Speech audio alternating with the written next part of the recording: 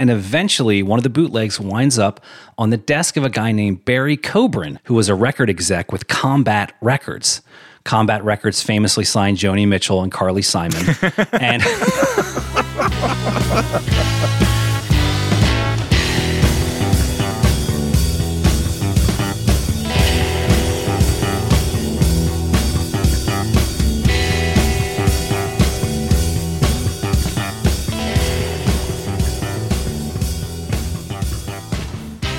hello and welcome to another episode of 1001 Album Complaints.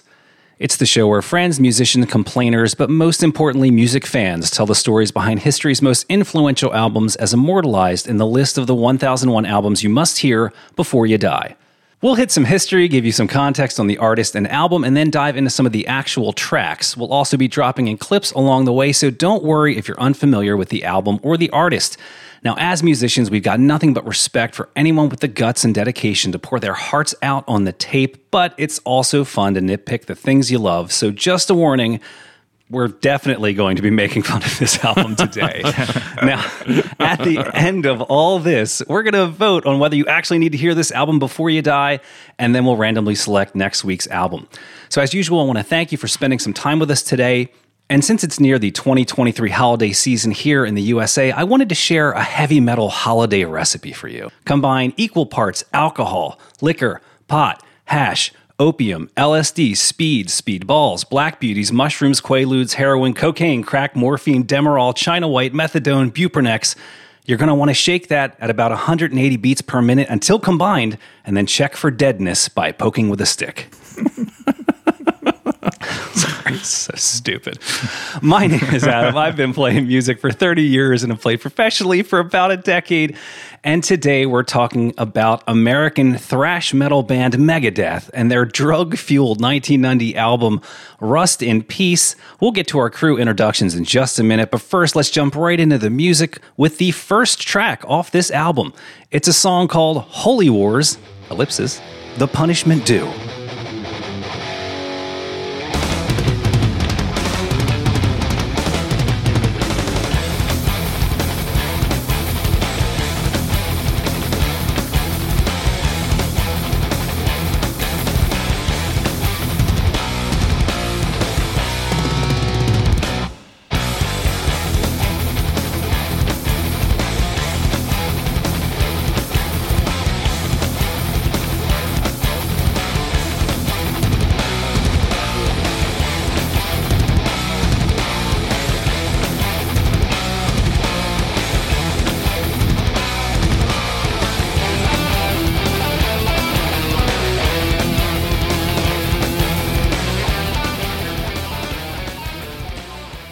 All right, now that we've got a taste of what we've been listening to this week, we're going to throw it around the studio today and get our crew introductions by way of a tweet-length review. So let's throw it over to Rob first.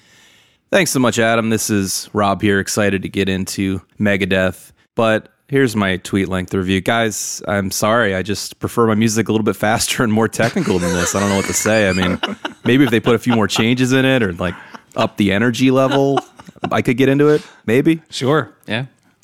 All right. Thank you, Rob. We're going to throw it over to Tom. Thank you, Adam. This is Tom. My tweet-length review is that this album is like a stuffed crust pizza. All of the ingredients are there to make something amazing, but there is just a little too much cheese crammed into it for it to really hit the spot. But it was 1990. All right. Thank you, Tom. This is Adam, and my tweet is that I'm very happy I discovered this album now and not 30 years ago. Because as of today, I'm probably only about 3 months away from being able to ask ChatGPT to replace Dave Mustaine's vocals with anyone else. Dylan, Morrissey, hell, an auto-tuned dirt bike would sound better. Oh my God, yeah. Talk about an album that made me love James Hetfield's voice. I did have in my alternate tweet too, since there's only 3 of us, I'll throw this one in. Metallica earned the nickname Alcoholica. In that same tradition, Megadeth should have earned the nickname Meg-Thedone. Meg-Thedone? So stupid. I can see why you went with the first tweet. Yeah, exactly. All right. That was an early one. I'll cut that. But let's work our way back around the room. General impressions. Gents, how was your week? Okay, let's get this out of the way for any of the metalheads that might be listening. And I know you're out there because our Iron Maiden episode is one of our most popular from the back catalog. So I have to assume that there's going to be some stands out there listening to this. We're not metalheads. If that's not already clear, that ain't us. However, I gotta say, this started with such promise. It rocked so hard at the jump. But like Adam, Dave Mustaine's, like a lot of metal, for me, it gets ruined when the vocals come in. And this was no exception to that rule. Dave Mustaine is everyone else in the band is a crazy virtuoso, including, I assume, Dave Mustaine on guitar. So it just seems so odd that he's the lead singer of this band as opposed to some kind of operatic guy like Iron Maiden has or had all through the years. Well, I don't think it's a surprise that Dave Mustaine couldn't keep another member in the band, because it is kind of a laundry list of people that joined the band and were thrown out for drug and alcohol use while Dave Mustaine is falling asleep in front of his guitar and nodding off. And they're like, oh man, you're doing too many drugs, as he's like literally shooting up at the time. But listen, I came in hot with my tweet length review about the cheese, and I will stand by it. This album is cheesy. But it took me 4 listens, and after the 4th listen, I got it. And I kind of loved it. I really did. I kind of actually loved it after the 4th listen. I was falling asleep. I was listening to it. It was very loud.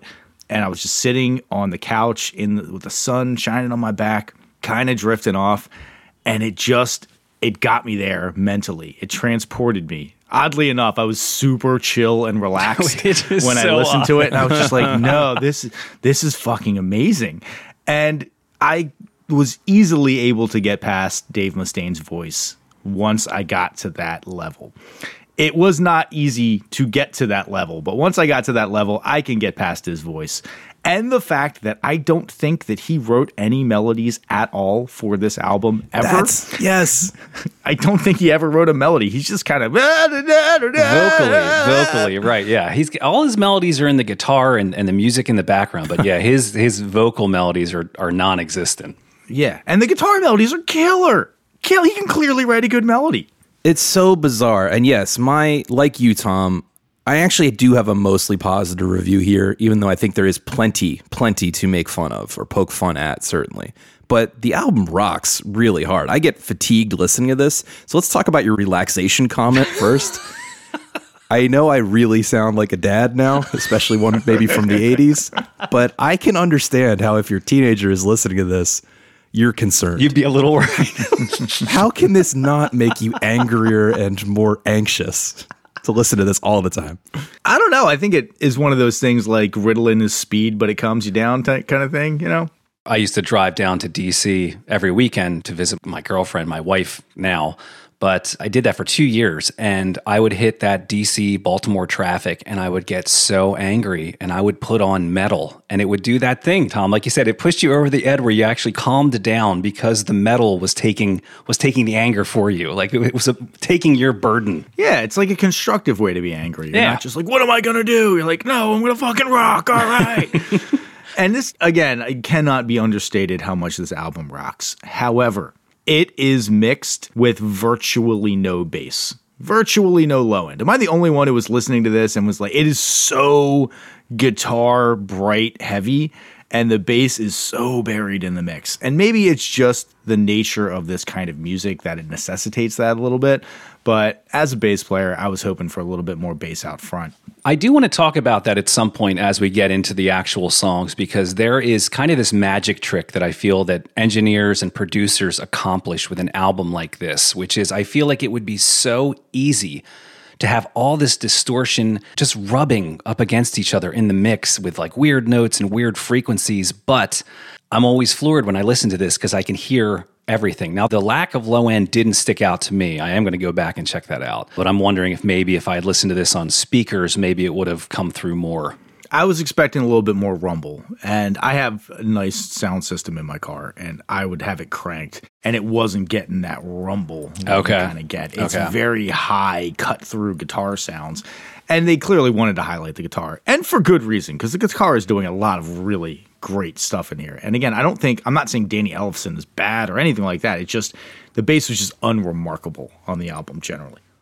So kind of piggybacking on Rob's disclaimer, this was not in my realm, not just from like a genre standpoint, but this was about 5 to 6 years earlier than me. I played with some guys, in my 20s and 30s who watched Headbangers Ball every weekend, and this was their music. That was not me. So this was really a new listen for me.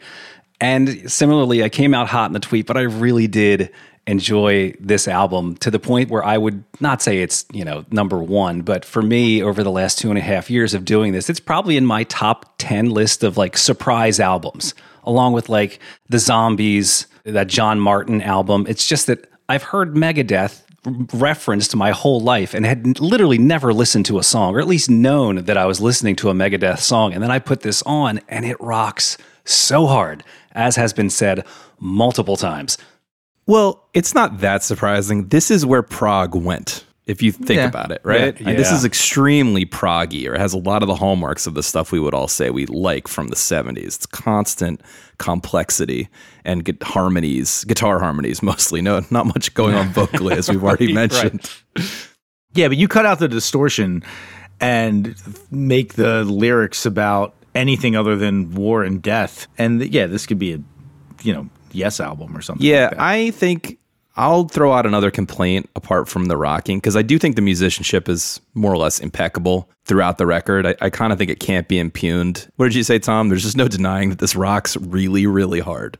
Yeah. So totally agree. I did get fatigued with it. Huge surprise. I can only take so much of it. I do also think there were some definite low points we'll get to. My biggest barrier to getting into this music is the fact that I sense that there is very little sense of humor about this music by the people who purvey it. Now, that's speculative, but I have to say that Megadeth did not break that assumption. Dave Mustaine doesn't seem like he's having fun. Dave Mustaine seems like he's a gigantic asshole. But lots of guys are assholes. That on its own does not bother me. I think we've covered it extensively on this podcast. I defended Morrissey, Lou Reed. Dave Mustaine is the guy that other famous assholes say is an asshole. Yeah. Lars is an asshole, and Lars thinks Dave Mustaine is an asshole. That's a good point. Yeah. Yeah, that just struck me about it. That remains my barrier to getting into this super heavy technical music, is the fact that it doesn't feel like they're having fun. And if someone wants to point me in a direction, listeners, please. But that's kind of what's holding me back from even embracing the cheese. Because even when you're talking about cock rock, there is a tongue-in-cheek element to it that I can really appreciate how hard they're rocking, and they're kind of laughing to themselves. That's just what I sense when I'm listening to the music, but I don't sense that here. I sense a dead seriousness about everything. Well, and you talked about this album being unrelenting and overwhelming. It's very, very samey. I think my biggest complaint about the album overall is not that the album itself is samey. It is that the songs in and of themselves are samey.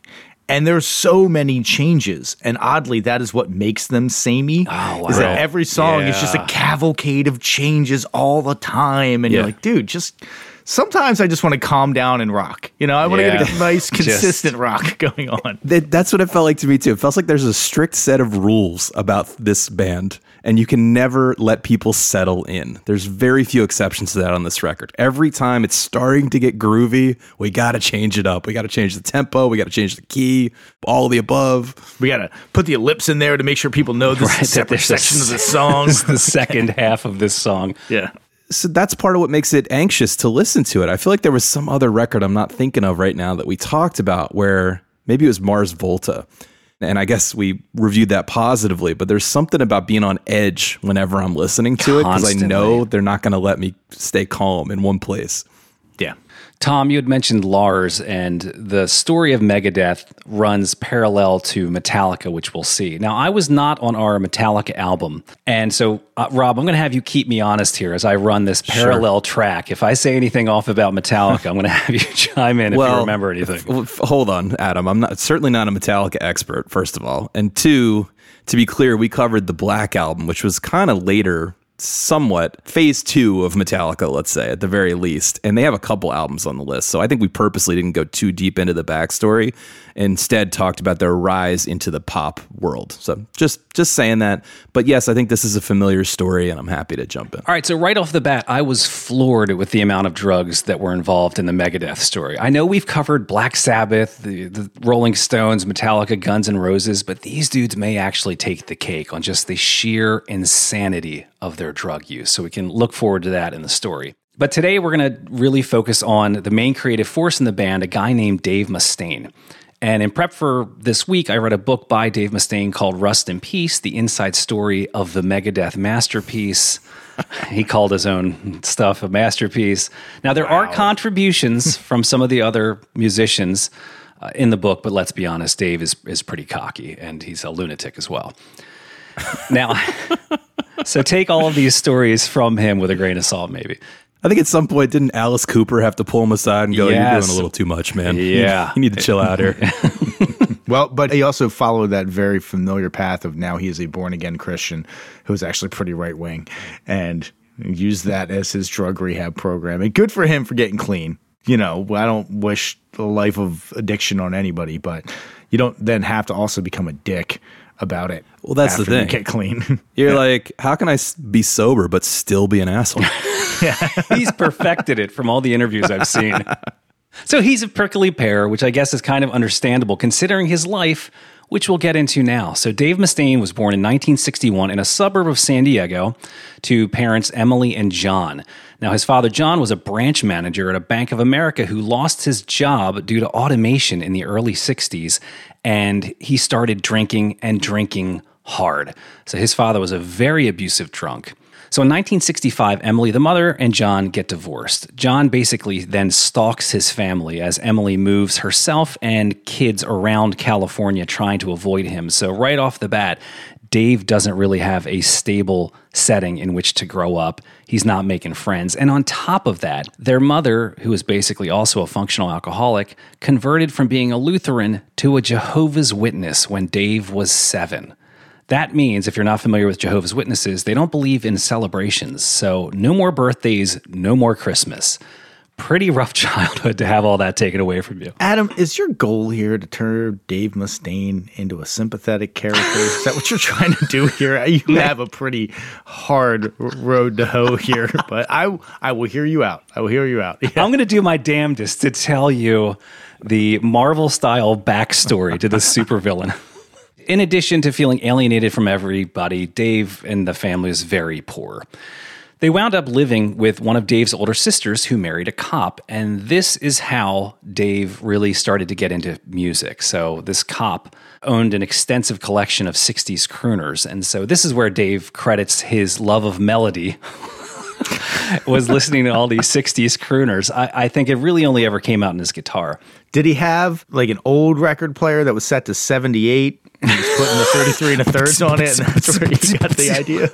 This Sinatra kicks ass. Yeah. Fly me to the moon, let me play among the stars. So his mother buys him his first acoustic guitar as a graduation present when he graduated, I think, from middle school. He said later on in interviews in his life that he learned to play because his sister sucked at the piano so hard. So, like, why would you say that? Like, you couldn't just say, I learned guitar because I wanted to play it. It was to show up your sister? And you're like 50 now. Asshole's gonna asshole, man. Comes through in everything you do. Yes. So by 13, he started jamming, smoking pot with kids in the neighborhoods. And this is also the point where he discovers Kiss. And he becomes obsessed with their stage presence and lead guitarist Ace Frehley. And now he knows that this is the lifestyle that he wants. He wants the fame. He wants the stardom. And at that same time, he brings home a Judas Priest album. And that cop that they were living with beats the shit out of him because Judas Priest is devil music. Not because Judas Priest is gay. That's not why. I don't think anybody knew at the time. No, I don't think that was out there at the time. Definitely not. So Dave moves out at 15 and gets an apartment and starts selling pot to make money. I don't know how that happens. again, he kind of brushed over those details. Here's how that happens, by the way. Or even your mom is like, you know what? You're such an asshole. You want to move out? Yeah, that works for me. I don't have to deal with you every day. Yeah, go ahead. How about you just go ahead and get your own place? There we go. In 1978, Dave is around 17 years old, and he drops out of high school and buys an electric guitar and joins a band called Panic. And Panic was definitely leaning towards hard rock, that metal sound. Now, tragically, that band ended pretty quickly when their drummer and sound man were killed in a car accident. And not to write off that tragedy, but Dave needs to get moving. He's got to keep moving in his music career. Can you hear a big difference between Parliament and Funkadelic? Are you able to name the members of Wings who aren't Paul and Linda? And are you intimately familiar with every track on side 6 of The Clash's Sandinista? Then Discograffiti's the new podcast for you. Discograffiti is a music obsessive's dream come true. Our friend Dave Gebro and the guest explore an artist or band's entire recorded output and rate everything from 0 to 5 stars. Some of the show's many amazing guests have included Jim Florentine doing 4 episodes on Black Sabbath, Lou Barlow rating the Zombies, members of Pavement doing a 5-parter rating their own work, Mike Watt rating Minutemen, Anthony Fantano on the Velvet Underground, and Bob Mayer on The Replacements. He's also been releasing 3 shows a week for over a year in one of the most active Patreons humanly possible. You're not going to want to miss it. Discograffiti's available wherever podcasts are consumed. We recommend you subscribe and listen. So Panic falls apart, and he starts looking in newspapers for gigs, and he stumbles across one that catches his eye. The ad said, "Guitarist wanted, someone influenced by Maiden and Motorhead and Budgie." Budgie was a Welsh metal band from the 70s. And this was all for a little band calling themselves Metallica. So Dave calls the number in the ad, and according to Lars Ulrich, the drummer for Metallica, Dave Mustaine is either coked up or on speed because they're on the phone, and Dave basically talks at Lars for like 10 minutes straight. Now, whatever he said worked because they asked him to come in for an audition.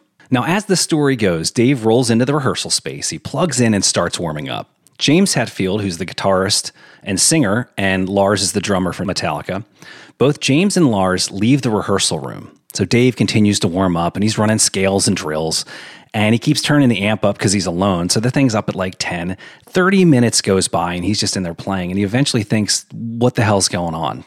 So he puts his guitar down, walks into an adjoining room where the guys are in there getting high and drinking, and he says, like, are we going to do this thing? Am I going to audition? And Lars looks up at him and says, no, you got the job. So without actually playing with him, something about his chops, his speed, his style was enough to earn him a spot in Metallica. I mean, it is the early days of this kind of music, right? So I imagine there weren't too many players who could Shreddy Magoo be this exactly, be this freaking ferocious. And to be fair, James Hetfield is not a virtuoso guitar player.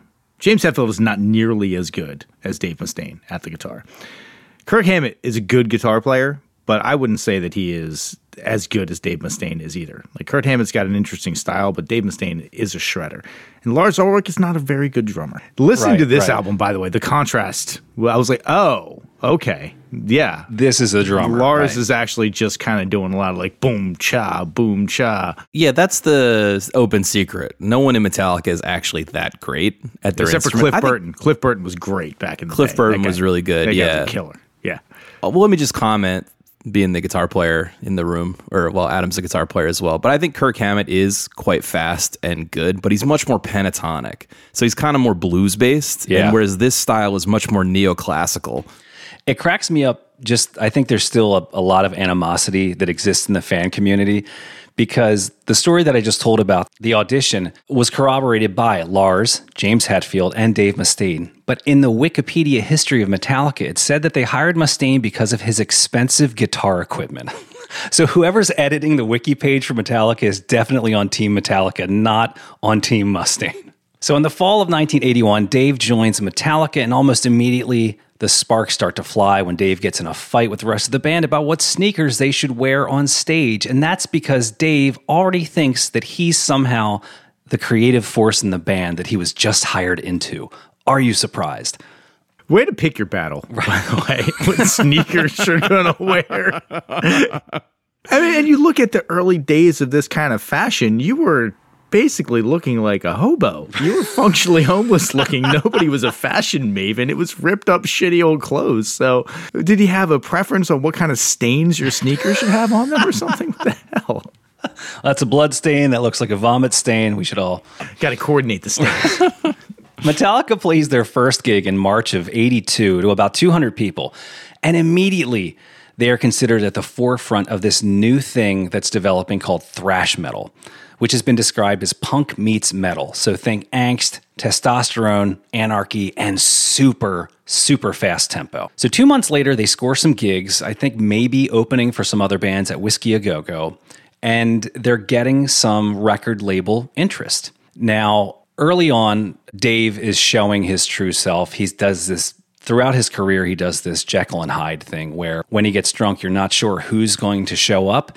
Most of the time, it was the monster that showed up. Now, at this point, Metallica's bassist is a guy named Ron McGovney. And Dave used to just pick fights and get into fist fights with the other members of the band. And early on was just establishing himself as an asshole. And the biggest asshole story I could find was that Ron McGovney, the original Metallica bass player, recalls a story where, for literally no reason, Dave Mustaine walks up during a rehearsal and just pours a beer into McGovney's bass, like into the pickups, all over it. There's beer coming out of the input jack. So they fire him. No, not Mustaine, McGovney, because he's not, quote unquote, dangerous enough. And they said he didn't contribute anything. He should have knifed him or something like that. I don't he get it. Stayed in the band. But to your point, they then hire Cliff Burton. Okay, so Dave's making himself known as a bad boy, a loose cannon, and quite frankly, a pretty scary guy in terms of his violent outbursts and depending on the drug that he happens to be taking at the time. So their stage performances in LA at this point are really making them legends before they even release any music. So Metallica's riding this underground wave of heavy British metal bands that were popular in the 80s and a super loyal but small fan base. And in 83, Metallica releases a demo tape. And while Dave is already starting to fray a bit from drugs and alcohol, this was the closest thing to a family that he'd really ever had. Rob, I think in prior episodes you talked about just what it's like being in a band. You know, you're kind of a band of brothers. You're living in a van with guys for years. Absolutely. And you're constantly experiencing life at a young age together. And especially experiencing all the insanity that comes along with being in a metal band. Oh, I mean, we were not even that popular in the Chop, but those were some of the headiest days of my life. Just that concept of like rolling into a city and playing a show. You felt like you were like this band of pirates coming in to ravage a city with your rock and then dip out before the sun came up type of thing. I think there's just a really strong sense of us versus the world. You're either in the circle or you're not, you know, and because you are also starting a business, you are also having fun, you're also having these wild times, but it's just us versus every other person, and no one else can break into the circle. So in May of 1983, Metallica packs up and drives across the country in a U-Haul, and they're headed for Rochester, New York, where they're going to record an album. Now, unbeknownst to Dave Mustaine, who would sleep in the back of the truck, James and Lars were listening to demo tapes of other guitarists on the ride to New York. So it's a bad sign for Dave. They're all assholes. All of them are assholes. As to quote the dude, bunch of assholes. So they played 2 gigs in New York while they're also recording this demo. And around this time, Dave gets wind that the guys are working on a record contract with a guy named Johnny Zazula from Megaforce Records. And he notices that all the paperwork has all the other band members' names on it except his. Now, Lars assures Dave that it's just a paperwork issue. But then, on April 11th, 1983, Dave wakes up to Lars telling him to pack up his shit and leave and that he's out of the band. 40 minutes later, James Hetfield drops Dave off at a bus station with his guitar. James Hetfield is crying because he feels terrible about it. These guys were basically inseparable for 2 years, and this is the start of our Marvel-style origin story for Dave Mustaine and Megadeth. Did you get more? So I know there's a lot of contention around Dave Mustaine being fired. Some say it was because he had a worse drug problem, an alcohol problem than the rest of the band, even though they were all clearly nuts. Some say it was because it was Dave and Lars button heads and there can only be one leader in a band. Did you get any more detail on that or corroboration? He recalled it as, looking back in retrospect, was that it was his drug and alcohol problem and his fiery temper and all the fights. But to your point, Lars is the leader, and here's this guy who jumps in and says, no, guess what? I'm actually the leader of the band. Like, who the hell are you? So I think it's probably a mix. Maybe the truth is somewhere in the middle there. Dave Mustaine's like, I'm the guy who's actually really good at his instrument, so maybe that's why I should be the leader of this band. All right, so now Dave gets fired, and he's got a 4-day bus ride back to Los Angeles, and he is crushed by the band's decision. But the sadness quickly turns to anger. He is steaming. His rage is festering. He's the angriest he's ever been in his life. And it's on this bus ride that he not only commits himself to forming a revenge band, but also comes up with the name Megadeth. First of all, I love that it's a revenge band. Let me just say that. Dave Mustaine, hat tip to you. Revenge bands are great. And the fact that you've maintained this anger for this many decades is really impressive. So he comes up with the name Megadeth on the bus ride because it was on a pamphlet for some politician that he found on the bus. Megadeth was referring to when 1 million people die from a nuclear blast. I'm assuming that concept spoke to Dave while he was festering on the bus for 4 days. So Dave said the mission statement of his yet-to-be-formed band was to be the fastest, the heaviest, the most furious metal band ever. And he also wanted to be the most dangerous band on the planet. Now, since Dave is on a 4-day bus trip, Lars from Metallica starts calling people in LA to get ahead of the story and do some damage control. And he gives his version of the events. That story is Dave is a lunatic, he's violent, he's dangerous, and he's an unpredictable alcoholic. Which is all basically true, but you shouldn't say it. Good on Lars, though. That shows some savvy Machiavellian leadership, though, right there. Yeah, right. Listen, maybe we're going to talk more about it, but I just want to get into the fact that this is one of the most compelling stories in rock and roll, because when else has this thing happened where someone gets kicked out of a prominent band, there's an acrimonious breakup or firing, and then they also go on to be a huge band of themselves in the same genre. Yeah, to like quote the internet meme, I'm going to make my own band with cocaine and hookers, and then does it, and it kills it. It. In that sense, bravo, certainly. All right, so Dave finally gets back to LA, and he moves back in with his mother and starts hatching his plan, all the while being extremely depressed and drunk. Now, I want to introduce another key player in the story, and probably the longest-serving member of Megadeth other than Dave Mustaine, and that's a guy named David Ellefson. So another Dave. But this one is 3 years younger than Mustaine, and in fact, they used to call him Junior in the band. But for us to keep this all straight today, I'm going to refer to David Ellefson by his last name, Ellefson. So Ellefson was born in 1961. He grew up in Minnesota and decided to move to LA in 1983, when he was 22, to attend the Musicians Institute, which is a music college in Los Angeles. So Ellefson was living in his student-assigned apartment in Hollywood when he met Mustaine. And as the story goes, Dave Mustaine woke up super pissed because the person in the apartment below him was practicing Running with the Devil on the bass. Which, if you're not familiar, is not exactly the most complicated bass line, but if your amp is turned up to 10, it could drive you nuts. Boom, boom, boom. So Mustaine wakes up, I assume this is at 2 o'clock in the afternoon, and trying to get Ellefson's attention, he throws a potted plant at Ellefson's air conditioner, and Ellefson comes upstairs, introduces himself, they start talking music, and they realize they both have an affinity for the same type of music, and this is where Megadeth really starts to take shape.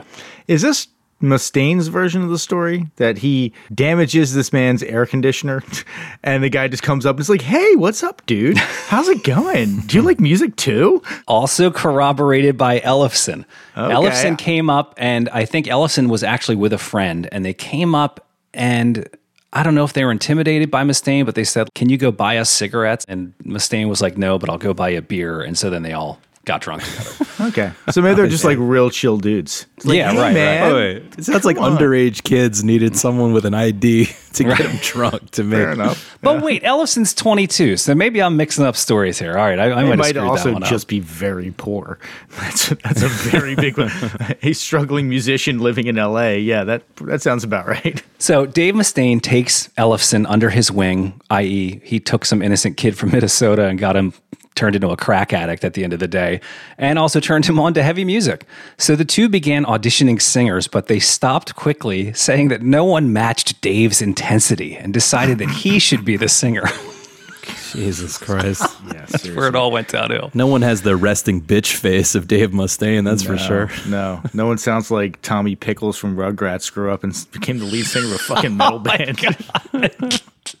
To round out the lineup, they got a guy named Gar Samuelson, who was a jazz fusion drummer, and one of his guitarist friends, a guy named Chris Poland. And oddly enough, these are the two guys who introduced Dave and Ellefson to heroin. It's always the jazz guys. So right from the start, these two dudes were complete junkies, and they were the ones who got Dave and Ellefson into snorting heroin.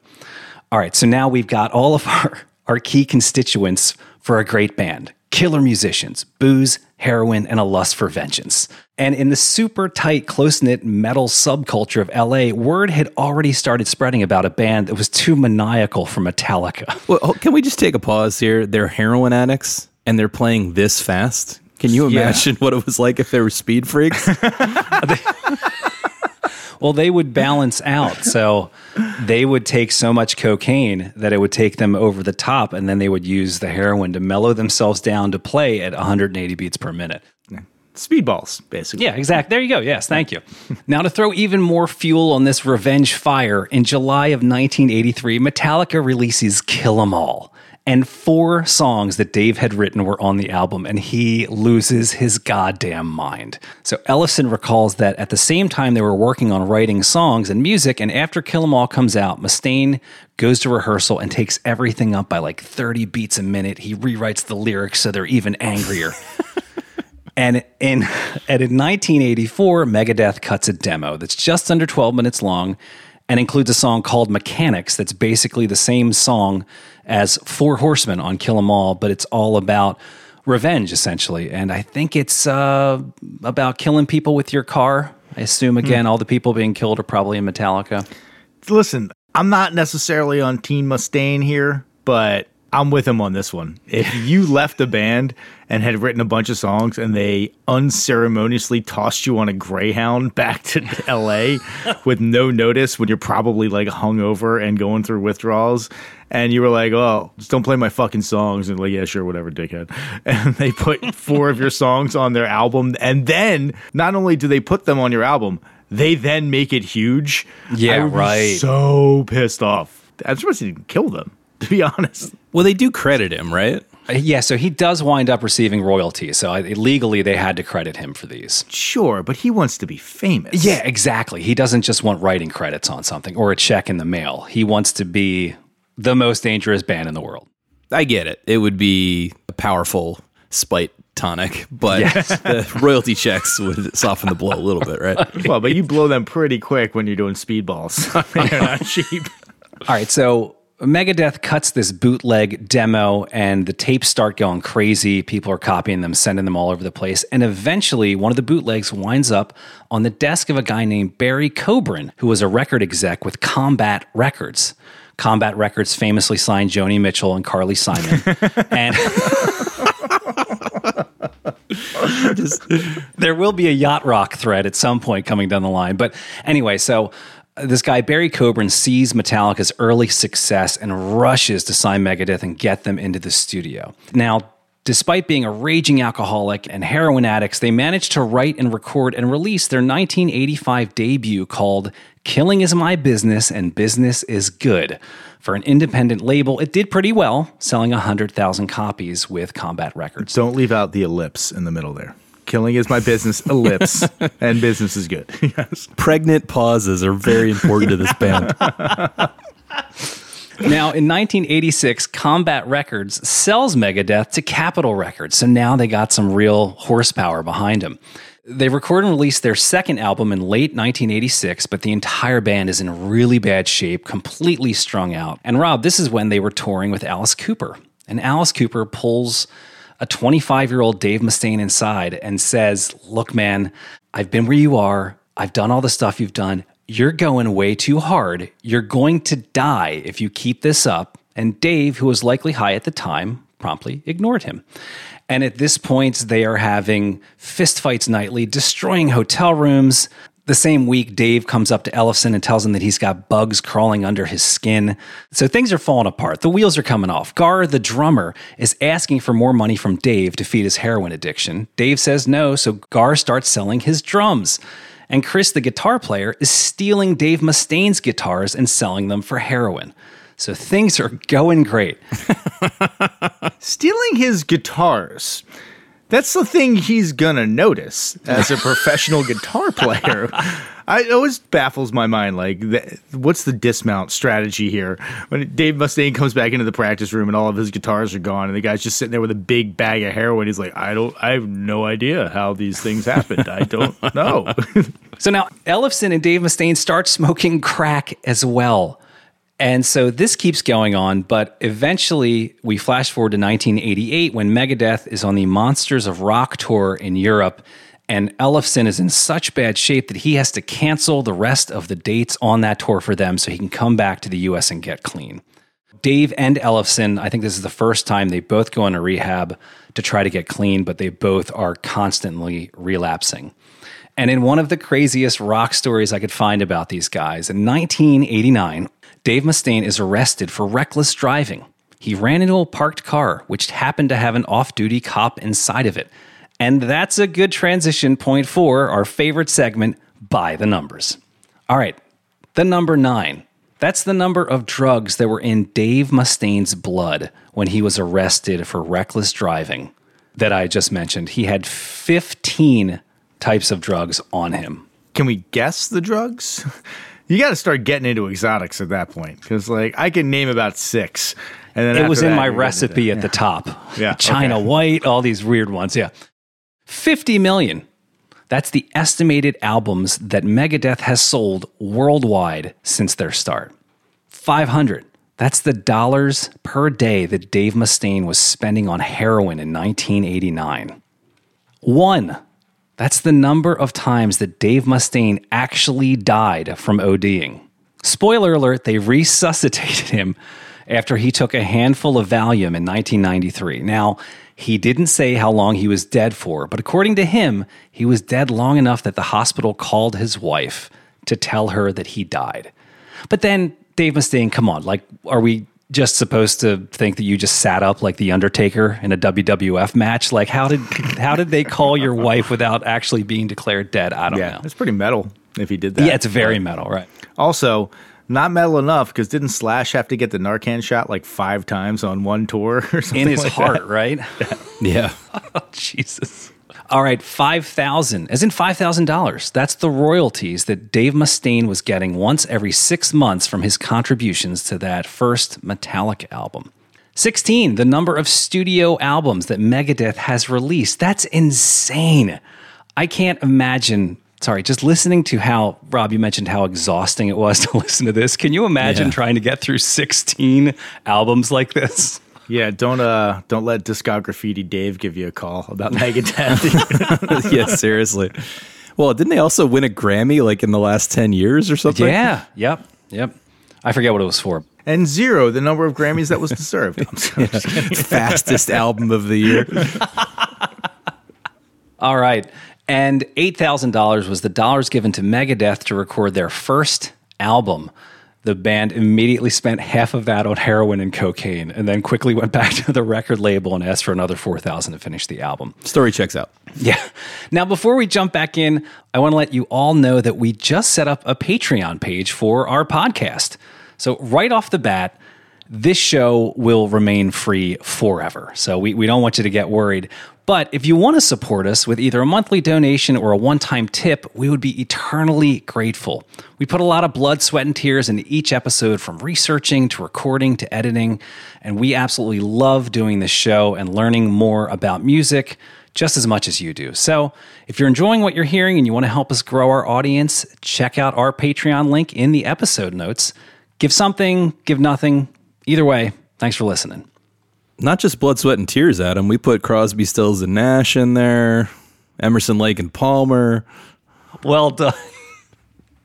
How did I not make a dad joke with that? I appreciate you swinging in to save the day. All right, so that brings us up to 1990. Now, Dave rightly fires guitarist Chris and drummer Gar for stealing all his shit.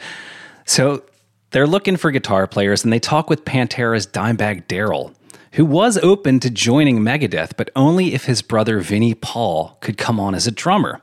But they already had their prior drummer's drum tech who was hopping in, and a guy named Nick Menza who they hired, so they weren't able to bring over Vinnie Paul. Now, they wind up hiring a guitarist named Marty Friedman to fill out the new lineup. So Marty learned a couple of the tunes, knew the parts well, and was hungry for the gig. Hold on. If you're asking me, sight unseen, you ask me, is this dude named Marty Friedman a total shredder? He doesn't have that sound to his name. Well, that's hilarious because I had another little note here on the Dave Mustaine is a dick column. He didn't like Marty Friedman's last name because it wasn't metal enough. So he told their manager that he wanted to hire him, but he'd have to change his name. And the manager was like, no, he's an established guitar player. He's got a bunch of albums under his belt and like writing credits. He's not going to change his name. So eventually Mustaine just rolled with it and let Marty Friedman keep his last name. But we're coming up close now to actually recording this album. So they start recording in Rumbo Studios, which Ellefson thought was called Rumble Studios, and he was really pumped. But then he learned that this was Captain and Tennille's studio, which is where they recorded.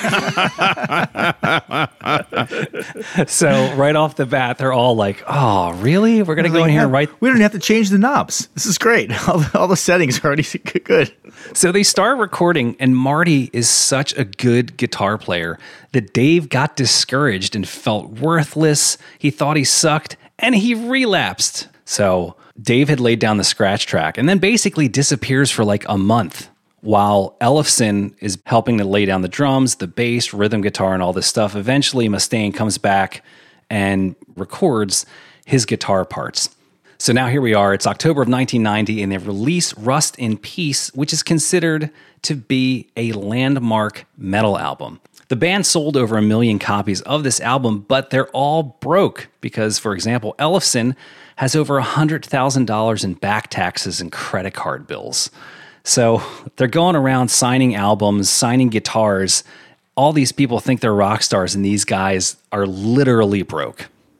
But I'm sure still spending $1,000 a day on chicks. Yes. Yeah, Yes. Yeah, you can be broke and still be a degenerate. Trust me. Right. Yeah.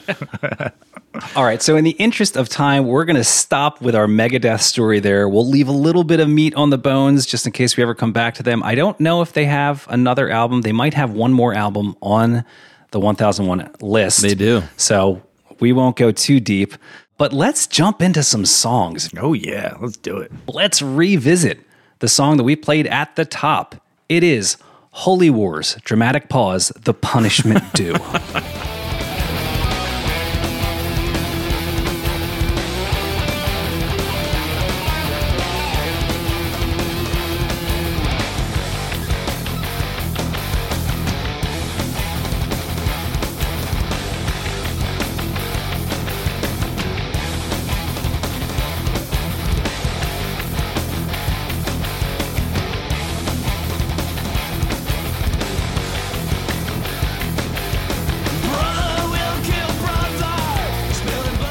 I mean, holy shit. Talk about a mission statement for an album. This tune comes out swinging. It really does. And I love the way that they have the time breaks right at the beginning. It, again, does not let you settle in. I was, on my first listen through of the song, a little, not discouraged, but they go into that, what I feel is a metal trope of that sort of three-note dun dun dun dun dun. I don't know if they invented that trope, but I feel it's all over metal. And I was like, oh man, is this whole album going to be like this? And then it wasn't. And I was happy about that. They didn't beat it to death or anything like that. But this was the song that I was like drifting off to sleep. And I was like, oh my God, it feels like I'm like riding a dragon in a battle or something like that. It's fucking kind of amazing. This song rocks, dude. Yeah, I agree. I liked the first time I put it on, I was excited by this. And I think this is an example of a place where Dave Mustaine's voice does not get in the way too much, right? He has Sure. a little bit of that Hetfield growl, and it seems like it might be in his range, and it seems like he might have even written some melodic components to this. We said earlier that a lot of the stuff, the other songs where it doesn't work as well, it just sounds like he had a notebook of lyrics that he wrote completely separate from any idea of songs and then just started shouting them at the microphone. This one, it works for me. Track rocks. I was stoked by the end of this track, and then I think there were some ups and downs afterwards. I will say it gets a little monotonous when they slow it down, but they mix it up enough that you don't end up getting mired down in the monotony. And Rob, I 1,000,000% agree with you. Actually, my note on this one is that you can tell when lyrics were written with no melody or song in mind, because the way that the phrases are like broken up over different parts of the melody it's a mess. It's just a total mess.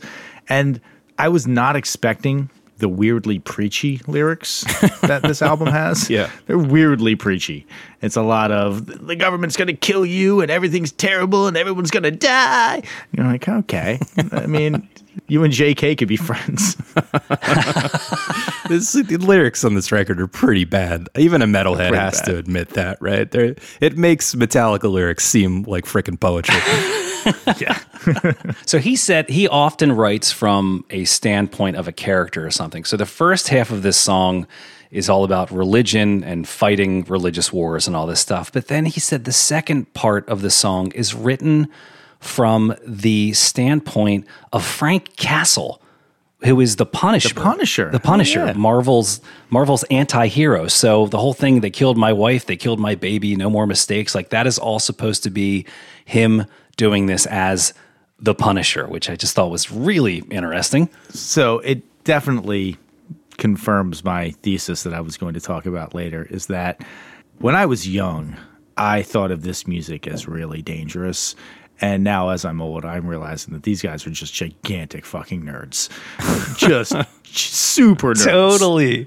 And super nerds that were angry about being nerds and found a productive way to channel their anger about being Hell nerds. yeah. Certainly not into math and science, but into rock and hard. But it is not dangerous music in the way that, I don't know, like Guns N' Roses felt dangerous because they were just kind of talking about being total scumbag degenerates the entire time. And this guy's talking about, it's not quite Dungeons and Dragons shit, but it's, it's not that far. See, but you said preachy, and I think it's half nerdy and it's half trying to be really elevated word salad, and it's not really achieving that. I read something that this was inspired by an experience they had in Northern Ireland where he started a riot by accident, knowing nothing about what was going on with the Troubles, and yelled something out to the crowd that just completely defied About the crowd, cause. about the cause. Yeah. Yeah, exactly. But also, I think the beginning of that anecdote was that it started with Dave confronting a bootleg T-shirt seller in the parking lot who told him something about the cause, and then he just brought it to the stage. But I like thinking about that he's just walking around the parking lot before the show. What are you doing? Like, hey, am I getting my cut? Am I getting my cut of those shirts? Come on. One of my favorite parts of this song is the riff that comes in at 2:45 and kind of kicks off the B part.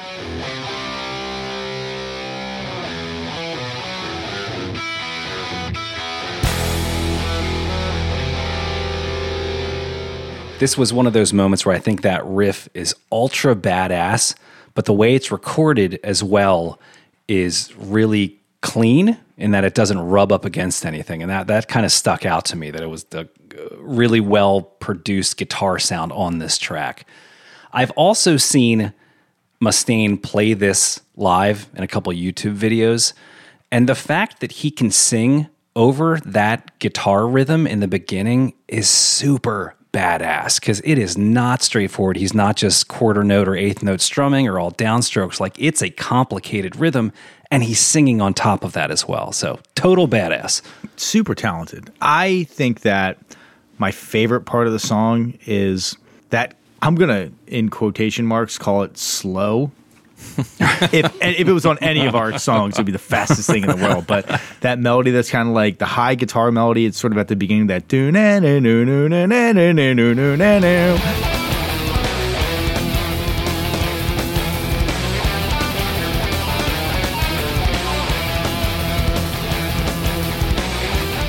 Great melody. I have a note in there that it's kind of Steely Dan-esque, where Steely Dan will put those sort of single note melodies that just kind of lay over the top of the other complex stuff that's going on to center your listening onto something that is a little bit more accessible than the stuff that's going on.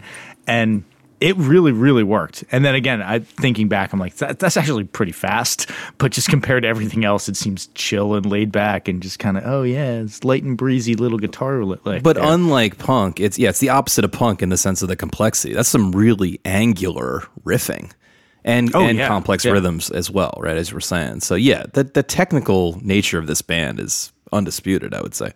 One of the first notes I took listening to this song for the first time was, if you don't like guitar solos, turn back now. Because this song, there's like 2 or 3 guitar solos on every song, and they kick ass. I mean, they're really good, but there's a lot of guitar soloing on. Yeah. I mean, if you're like, Touchstone is indie rock or something like that, and you come into this, you're going to be like, what the fuck is going on here? Do people like this? And like, yeah, they do. And I do. I like this. This is really kind of a kick-ass song.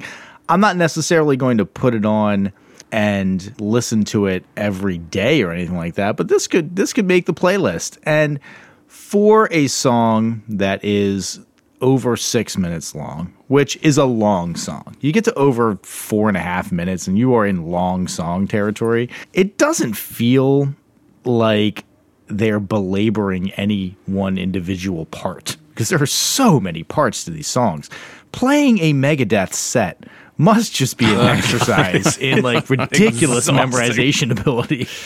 That's true. Yeah, this song does go on a bit. I have a hard time picking my favorite song on this record, I think for that reason, because they all have something I don't love about them. And in addition to many things I do like about them. So I guess this might be my favorite song, but we'll see. We'll see as we go along. All right, let's move it along to the next song on our focus list. This one is called Hangar 18.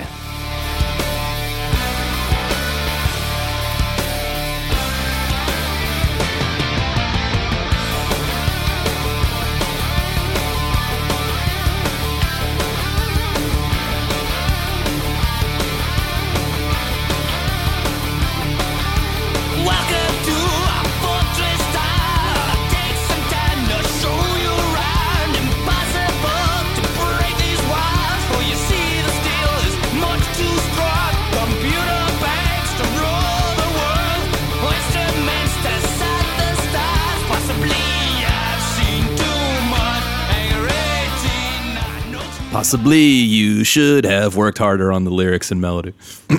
Yeah, oh my God, they're so bad. They're so bad. No, actually, I think the song rips so hard, but that is the cringe moment.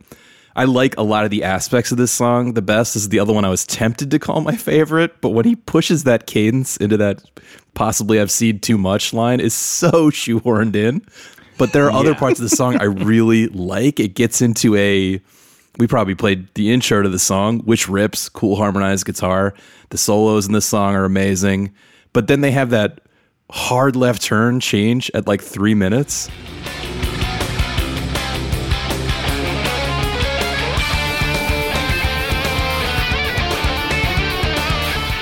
And suddenly you're in the jungles of Nintendo's Super Contra. Right. And then it jumps from that to the Walk This Way groove. Did you guys hear that? Rob, you and I have been friends for too long, because my notes were possibly I've seen too much, Hangar 18, I know too much, are terrible lyrics, and this sounds like I'm on the last level of Castlevania. Right. But I like that kind of music, to be clear, so I was really jamming to that part of it. I was a little surprised by the Aerosmith, but okay. This is totally, we've talked about mini bosses. And there's the other band. The Advantage. The Advantage that do all the Nintendo music metal style. I can see those guys loving this. And hearing this and being like, oh, you know what this sounds like? This sounds like that awesome 8-bit Nintendo music. We should totally make a band about that. For those who don't know, The Advantage and Mini Bosses are two bands out there. They might both be defunct now, but their music is out there. Tom and I saw Mini Bosses once at a small club, and it is proggy as hell. They take the old Nintendo NES music, which is crazy sequenced synthesizer music in the first place, And they do these arrangements with distorted guitars and, again, just so many notes furiously coming at you at all times. It's wild. The solo swapping at the end cracked me up because it is Dave Mustaine and Marty Friedman. Thank you. Marty Friedman, the guy with the terrible last name. See, Dave Yes, was right. Change the name. Mustaine sounds like a very metal name. Marty Friedman. It does. I feel like back in the day, I thought his name was Dave Mustang, and that he probably should just change his name to Dave Mustang, and it would have been cooler. Would have been pretty damn cool, too. They do this thing at the end when they're swapping guitar solos back and forth where each time that pattern happens, they speed it up a little bit. And over the course of 4 or 5 runs through that, they actually boost the overall tempo by like 20 beats per minute over the course of 2 minutes. And it's deliberate. It's not like a screw up. Dave talks about it in the book. And I went back and listened, and it does feel frantic as it's ending because it's getting faster and faster and faster. I'm not a classical fan, really, but it throws back to classical music. It sounds like Flight of the Bumblebee or something. It's so arpeggiated, technical, fast. All right, let's move this thing along to Tornado of Souls.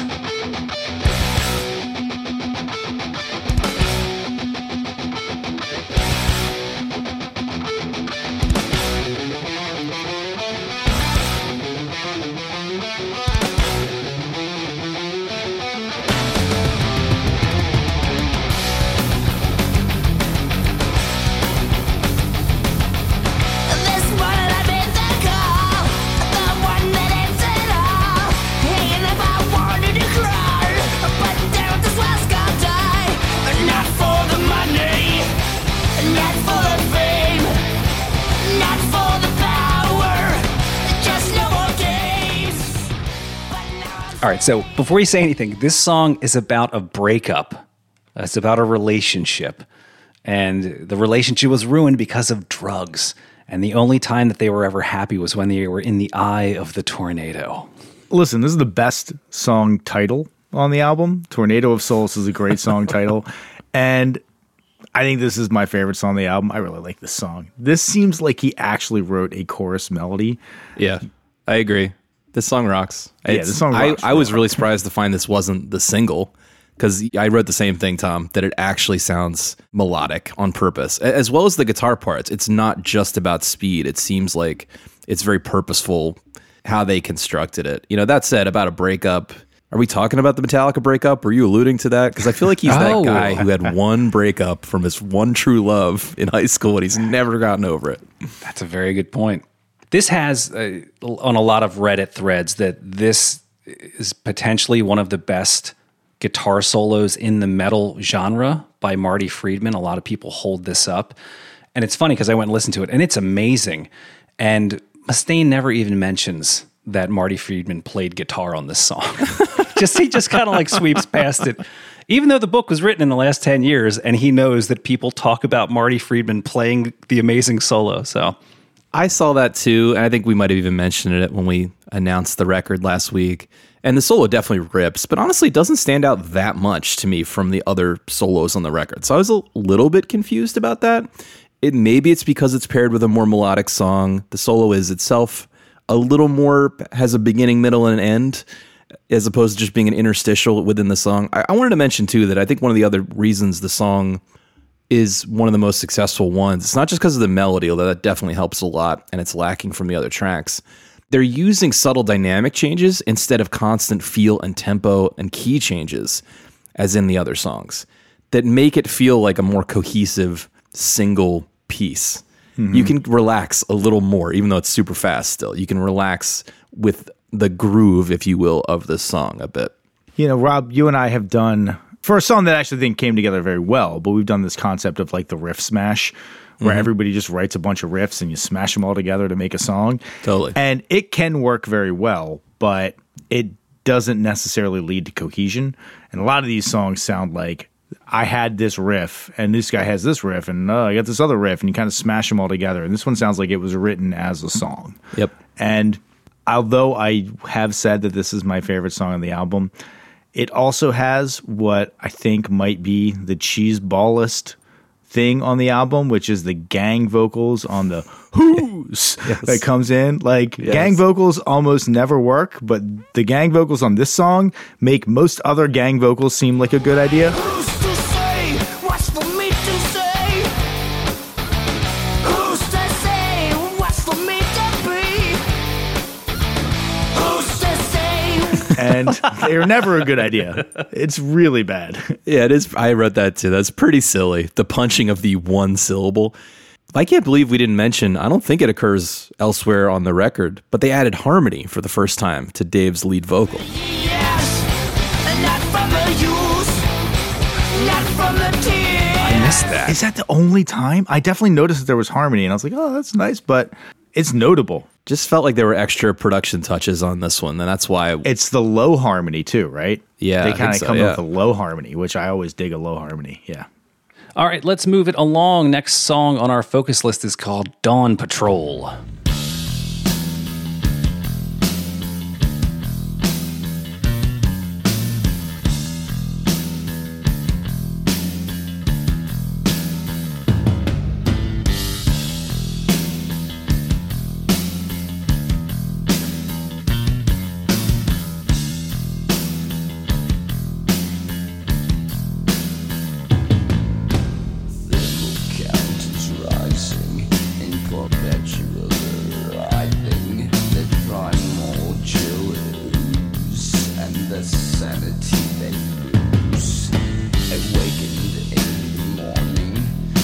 Guys, you had a nice Rage Against the Machine style groove going on. I was into it, and then Count Dracula appeared.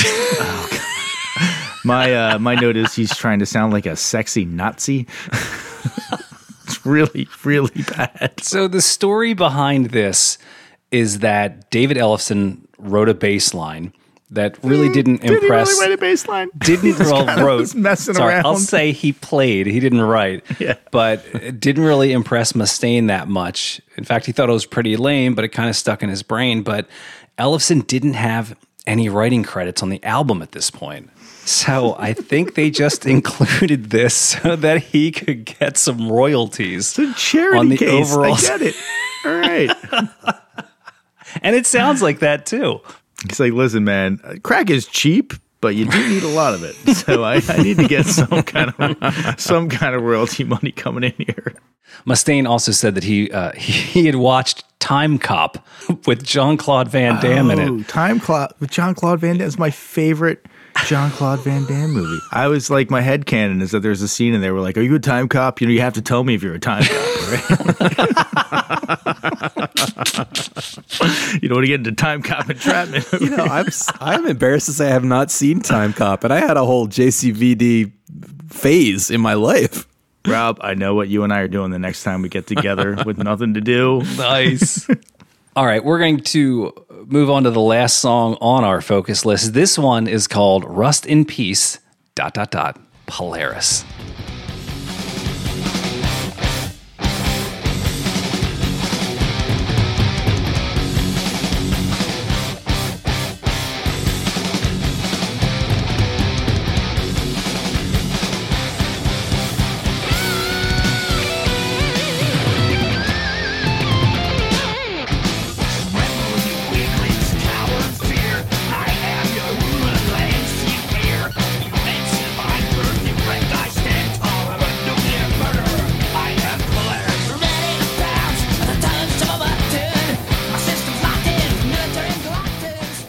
Listen, the vocal affect, again, here is embarrassing.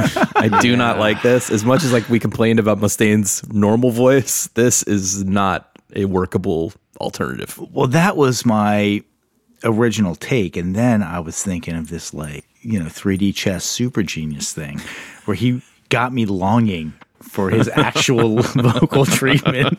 I was like, oh, you're a genius. Because when your normal super shit vocal kicked in, I was like, oh, thank God. Thank God we're back to your normal voice. I pulled out the line, immense in my girth, erect, I stand tall. Oh, yes. Okay. I mean, these are pretty bad lyrics. I do like that he is writing from the standpoint of a nuclear warhead. Like, I mean, which is just pretty ridiculous. But I'm picturing him like on the tour bus, just like writing about his erect penis, basically. And like, oh, yeah. What are you writing about? Warhead? Yeah, it's Just got to discharge my payload, dudes. Just give me a minute. I don't like, with the exception of Tornado of Souls, I don't really like any of the choruses. But this song has a good chorus. I think that the way that they chunk up the rhythm on the warheads will all rust in peace, and then it kind of kicks back in. These songs are so just unrelenting to give that little break in it right there to signify to the listener that this is the chorus. I feel like I'm a relatively astute listener of music. I listen to a lot of music. I can understand hip hop lyrics. I can understand Radiohead fucking lyrics. I listen deeply to music, and I was often at a loss as to what was supposed to be the chorus in a lot of these songs, because they're just barreling through everything in a million miles an hour. And the fact that they give you this punctuation in this song, it's like, oh, that's smart. It actually feels like a chorus. Well done. Yeah, one of my only two redeeming pieces of this song was I thought the drums are badass. And when I was just thinking about this guy, Nick Menza, and next to Lars, I mean, this intro drum beat is crazy. There's a steady double bass going, and then he's doing like a syncopated thing on the toms all while he's playing. And they do some cool stuff with the hits in the intro there as well. You know, they're playing with the rhythm and some of the hits. I thought that was cool.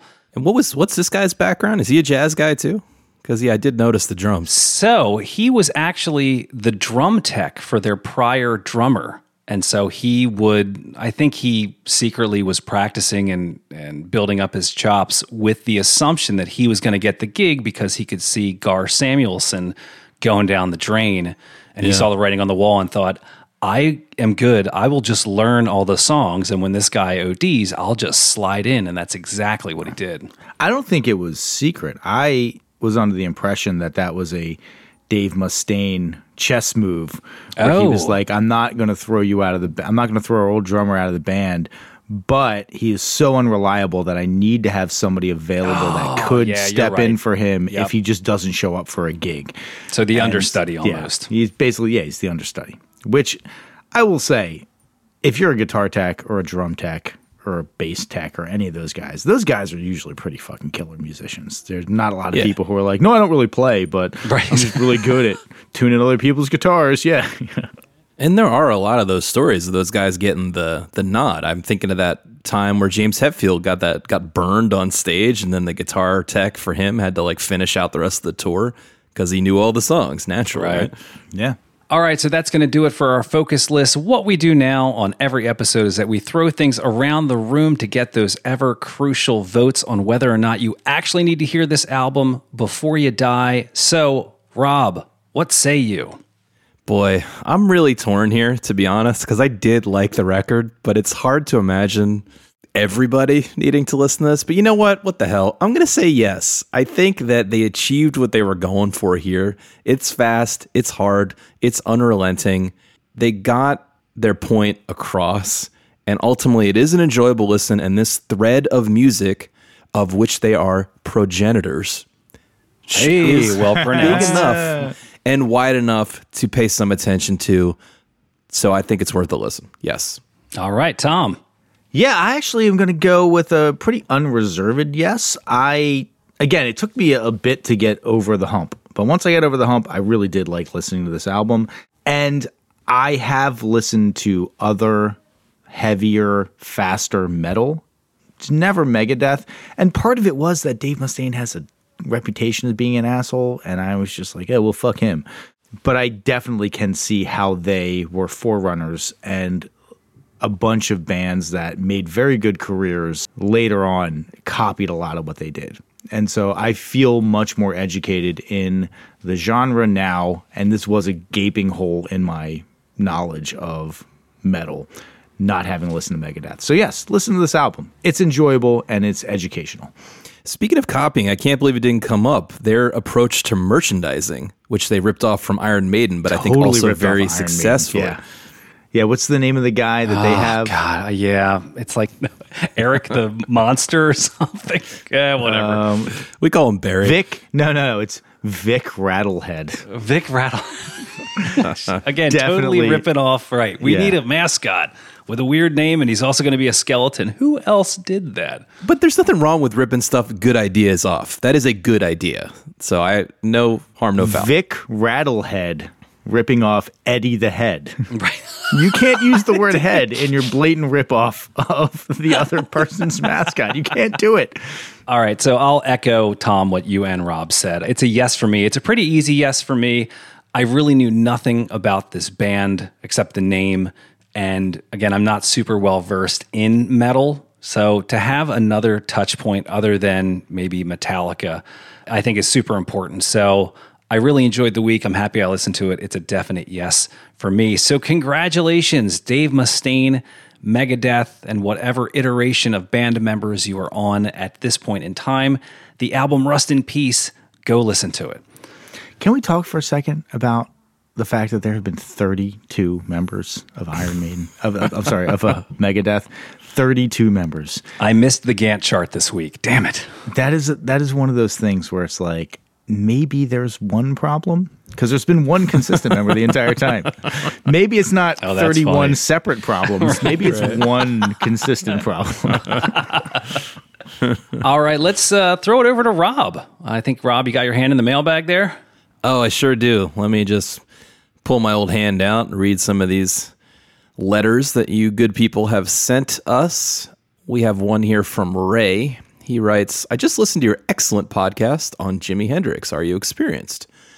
I really enjoyed the deep dive into his family history and childhood, and the story of Hendrix meeting Clapton never gets old. A comment on the question of the first intentional use of electronic feedback on a recording. While I agree that this album revolutionized the sound of electric blues rock and pointed the way towards heavy metal, which we're talking about today, many people actually consider the opening sound of the 1964 Beatles track, I Feel Fine, to the first intentional use of feedback on a recording. You can probably even hear it in your head at the very mention of it. Keep up the interesting and insightful stories and commentary.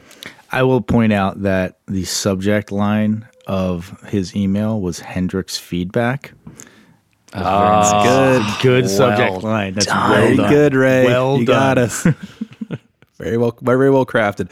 Okay, thanks for that, Ray. That's a really good point. I Feel Fine does have that feedback buzz in it. We'll put it on the playlist for y'all if you haven't heard it in a while.